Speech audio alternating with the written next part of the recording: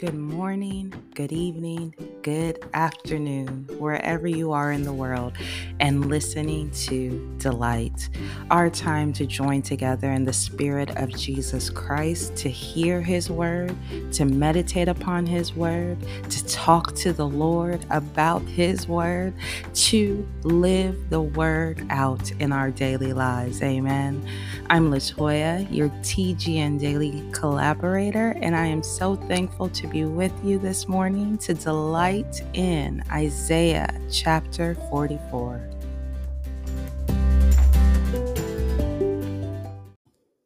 Now, you may be asking, Latoya, what can I gain from the book of Isaiah? Well, if you are asking this, you are up for a treat. There is so much to gain from the prophecy through the prophet Isaiah. He was speaking a message and messages to the people of God from the very mouth of God. Amen. And we know that God's word is eternal. So, as much as that word was for Israel in context, and continues to be for Israel in different ways as the Lord reveals. It's also left for us. I mean, you'll hear these are the words of our God. And so I just ask you or encourage you to ask the Lord to reveal to you what He is speaking of His will. What is He revealing of Himself? Let's seek to meditate, to turn to keep our minds stayed on Him, and we allow Him to give us any other specifics necessary for our day, for our minds, for every part of our lives in Christ Jesus. Amen. Just rely on the Holy Spirit. He'll direct you in the perfect way of God. Hallelujah. So let's hear Isaiah 44 in the New English Translation. Now listen, Jacob, my servant, Israel, whom I have chosen. This is what the Lord, the one who made you, says, the one who formed you in the womb and helps you. Don't be afraid, my servant Jacob, just you run, whom I have chosen. For I will pour water on the parched ground and cause streams to flow on the dry land. I will pour my spirit on your offspring and my blessing on your children. They will sprout up like a tree in the grass, like poplars beside channels of water. One will say, I belong to the Lord, and another will use the name Jacob. One will write on his hand the Lord's and use the name Israel. This is what the Lord, Israel's King, says, their protector, the Lord of heaven's armies. I am the first, and I am the last. There is no God but me. Who is like me? Let him make his claim. Let him announce it and explain it to me. Since I established an ancient people, let them announce future events. Don't panic. Don't be afraid. Did I not tell you beforehand and decree it? You are my witnesses. Is there any God but me? There is no other sheltering rock. I know of none. All who form idols are nothing. The things in which they delight are worthless. Their witnesses cannot see. They recognize nothing, so they are put to shame. Who forms a god and casts an idol that will prove worthless? Look, all his associates will be put to shame. The craftsmen are mere humans. Let them all assemble and take their stand. They will panic and be put to shame. A blacksmith works with his tool and forges metal over the coals. He forms it with hammers. He makes it with his strong arm. He gets hungry and loses his energy. He drinks no water and gets tired. A carpenter takes measurements. He marks out an outline of its form. He scrapes it with chisels and marks it with a compass. He patterns it after the human form, like a well built human being, and puts it in a shrine. He cuts down cedars and acquires a cypress or an oak.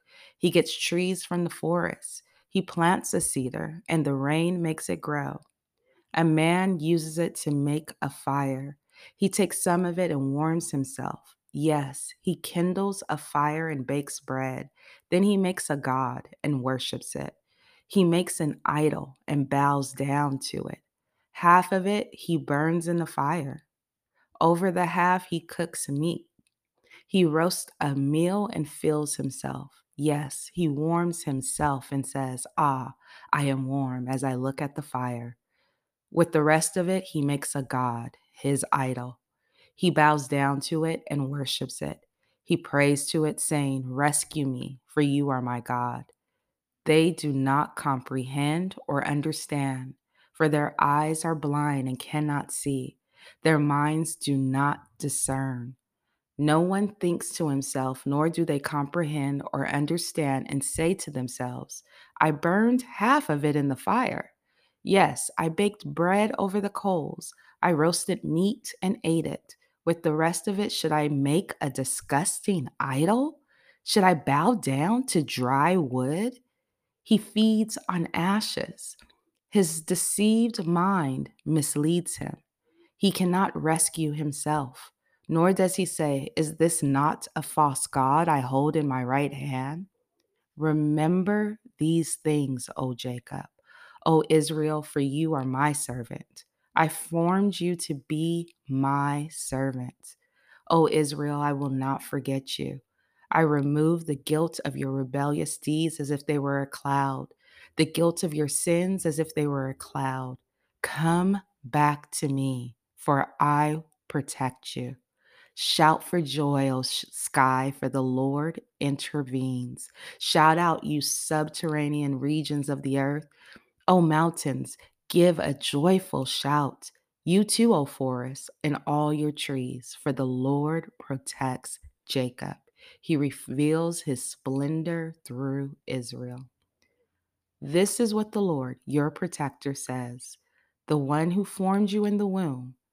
I am the Lord who made everything, who alone stretched out the sky, who fashioned the earth all by myself, who frustrates the omens of the empty talkers and humiliates the omen readers, who overturns the counsel of the wise men and makes their advice seem foolish, who fulfills the oracles of his prophetic servants and brings to pass the announcements of his messengers, who says about Jerusalem, she will be inhabited, and about the towns of Judah, they will be rebuilt. Her ruins I will raise up. Who says to the deep, be dry? I will dry up your seas' currents. Who commissions Cyrus, the one I appointed as shepherd, to carry out all my wishes and to decree concerning Jerusalem, she will be rebuilt, and concerning the temple, it will be reconstructed.